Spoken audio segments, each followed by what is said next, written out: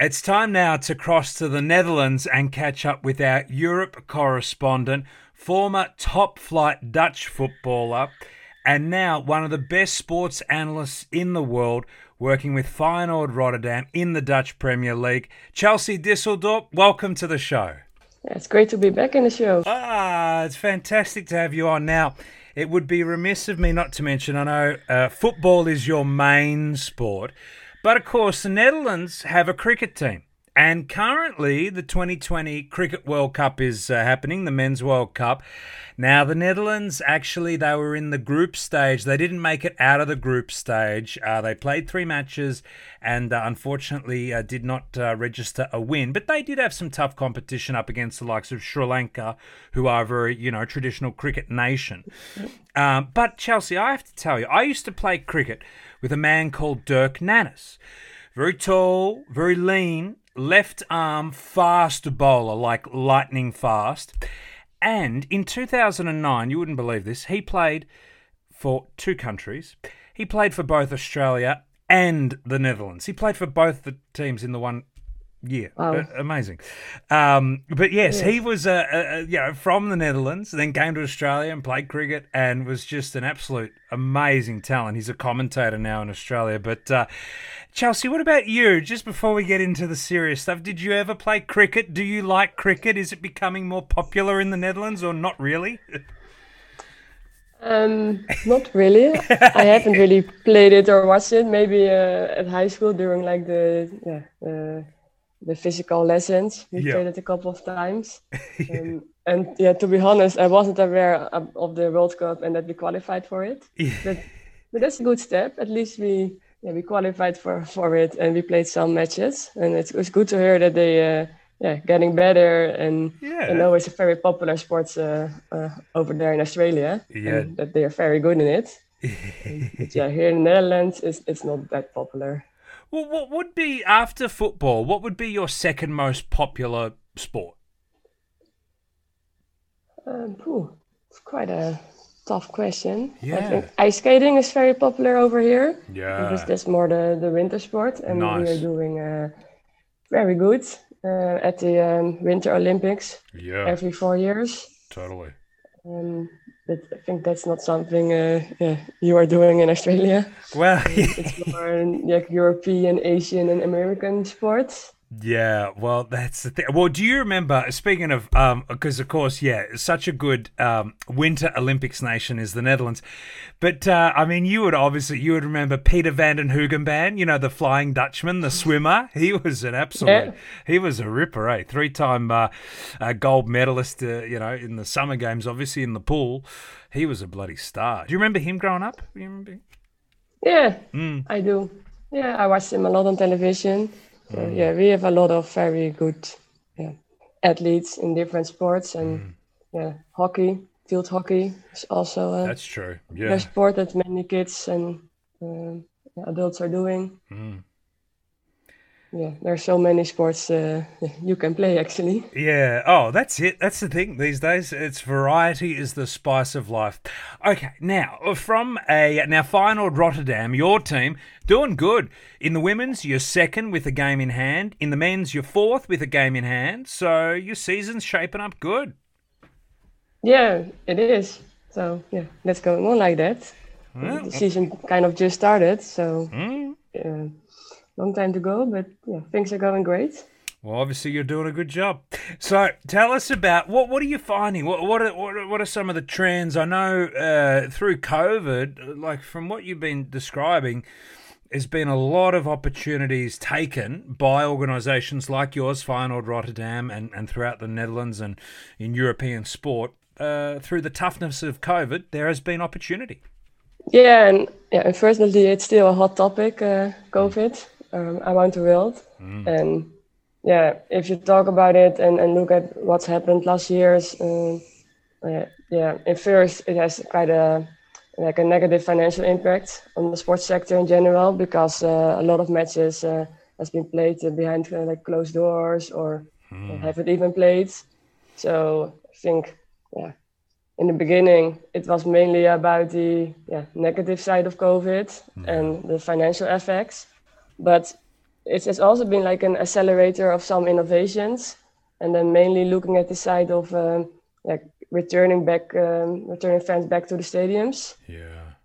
So I think that's in general. If you look at the sports sector, organizations, clubs, has to think about how can we create a safe environment so fans really want to go back to the stadium.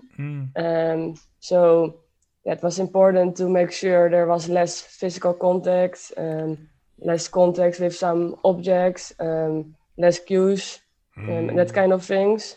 So if you have to pick some innovations, you can think about using face recognition to enter stadiums. Yeah.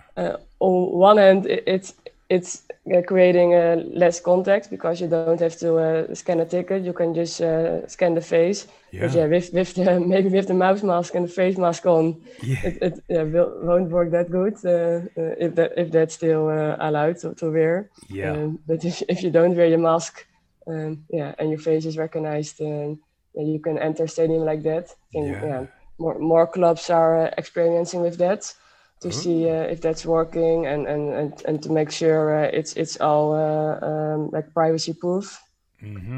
So that's the part about like entering the stadium, working with time slots as well. So you're entering the stadium in a safe way. And then even if you look further around being in a stadium, if you look at the food and beverage, you can go to the stand to get it, but then there might be a queue. So you can also sit on your seat and order it by your phone. And I think that's also something clubs are looking into. Interesting. And maybe using like QR codes to scan the menu and enter your order. Yeah. So a lot of things are happening, I think, in general in the sports sector. If you look at stadium visits, and I think these like three things I mentioned were already there like years ago, but very, like people knew about it, and they might were planning to introduce it to do some pilots or like some experience. But then with COVID here, and we all have to live with it still. The need was there even more to make sure the fans are feeling safe by entering the stadium and sitting on their seats. Totally. And I think you make such a great point that COVID has really been a catalyst for acceleration of pre-existing ideas and theories now being implemented more readily. So are you finding that it's quite common now in the Dutch Premier League that you will basically walk in, it's a face recognition, platform, then that will allow you entry? Is it becoming like, for example, what you are doing at Feyenoord Rotterdam? Is this sort of implementation increasing? No, it's not that common yet here in the Dutch Premier League. I think a few clubs are experimenting with it. Here at Feyenoord Rotterdam currently not yet. But I know some other clubs that have had some pilots. Yeah. And I do think in some other countries, maybe the English Premier League, which are also very innovative, the clubs over there. I'm pretty sure there are clubs using it or planning to use it soon. And maybe not already for like every fan, like the whole stadium, but maybe a small sector, for example, the business sector, with all the sponsors. So I do think it's not common use yet, but it's also not that easy to use it. Yeah. But there are some pilots going on at certain clubs. Yeah. And Chelsea, are you finding that the average football fan in the Netherlands is keen to get back to watching their favourite team in person, or is there still some hesitancy where people are like, I don't know if I really want to go into a crowded situation? Like, how's the mindset?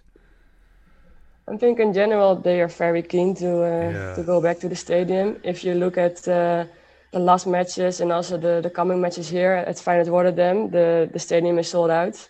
So it's full. And then they are really happy to go back to the stadium.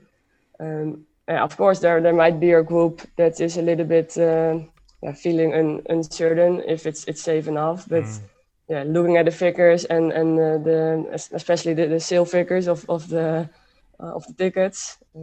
Since the last match is all sold out here. I'm sure they're really happy they can go back to the stadium and they can cheer and watch their favorite team and players live. Totally. So hopefully this is something that's getting back in other countries as well. So if you look at Europe, there are some restrictions in certain countries still, like maybe even only using half of the capacity or taking the distance of 1 meter or 1.5 meters into account. Currently here in the Netherlands, we are already back to full capacity for, I think, around a month now. And it's going good. They are investigating if something is happening, but there are no interesting or negative insights yet. And you have to have your QR code as well, so your vaccination proof or your test, or your proof that you have had COVID. Okay. So there's still some restrictions to go to the stadium, but also to make sure it's going in a safe way. I see. And so hopefully the rest of the world is also opening the full capacity of the stadiums soon. Yeah, definitely. Well, that's really good to know, like from what you've said there, that in the last month or so, there haven't, been any sort of, incidents of a major outbreak or bad situations happening. Because I think, the Netherlands is a nice comparison with Australia in many sense in terms of the fact your vaccination rate is in that sort of 80%, 85% in that vicinity. And in Australia, if we're in that 85, 90%, they're looking at, for the cricket, there's a really big cricket match that starts the day after Christmas here called the Boxing Day Test. And they're looking at having 80,000 people at the MCG in Melbourne, our big arena in Melbourne, 80,000 people. And so that's good to know that from what you're describing, at least in the Netherlands, where you've got a high vaccination rate, people can go enjoy the sport, and there's no bad consequences. So fingers crossed. I mean, that's a really good indicator. So God willing, that will happen in Australia as well. Just before we go, Chelsea, I wanted to ask, like last year when there was even a bigger impact of COVID on the ability for the Dutch Premier League to run, were there things that you at Feyenoord, what you guys did in your team, where you were able to capture fans remotely, like, through creating perhaps more digital content, being able to, the fans could not come and see you, but you could go to the fans in different ways. Are there anything you learnt through that experience which you're keeping for this season, or? Yeah, the media and marketing team over here worked pretty hard related to that to create personalized content.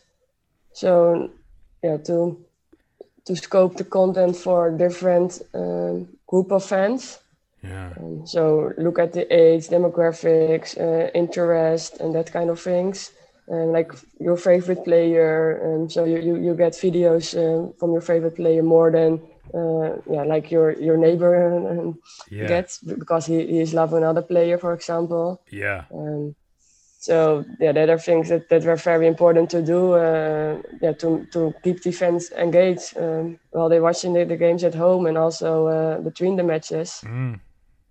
To make sure they are still thinking about Feyenoord, and they are looking forward once it was possible to go back to the stadium and to get a season ticket again, and so on. Yeah, absolutely. It is incredible this way that there is just so much competition out there to get people's attention, and as you say, you've got to keep them thinking about Feyenoord, keep them in, keep them feeling engaged. Amazing stuff, Charles. Well, thanks so much for your time. You're one of the champion pioneers of women's football in Europe. You are now one of the absolute stars of sports analytics in the world. I love that you're on the show. I appreciate your time. Chelsea Disseldorp, thank you very much. Thank you.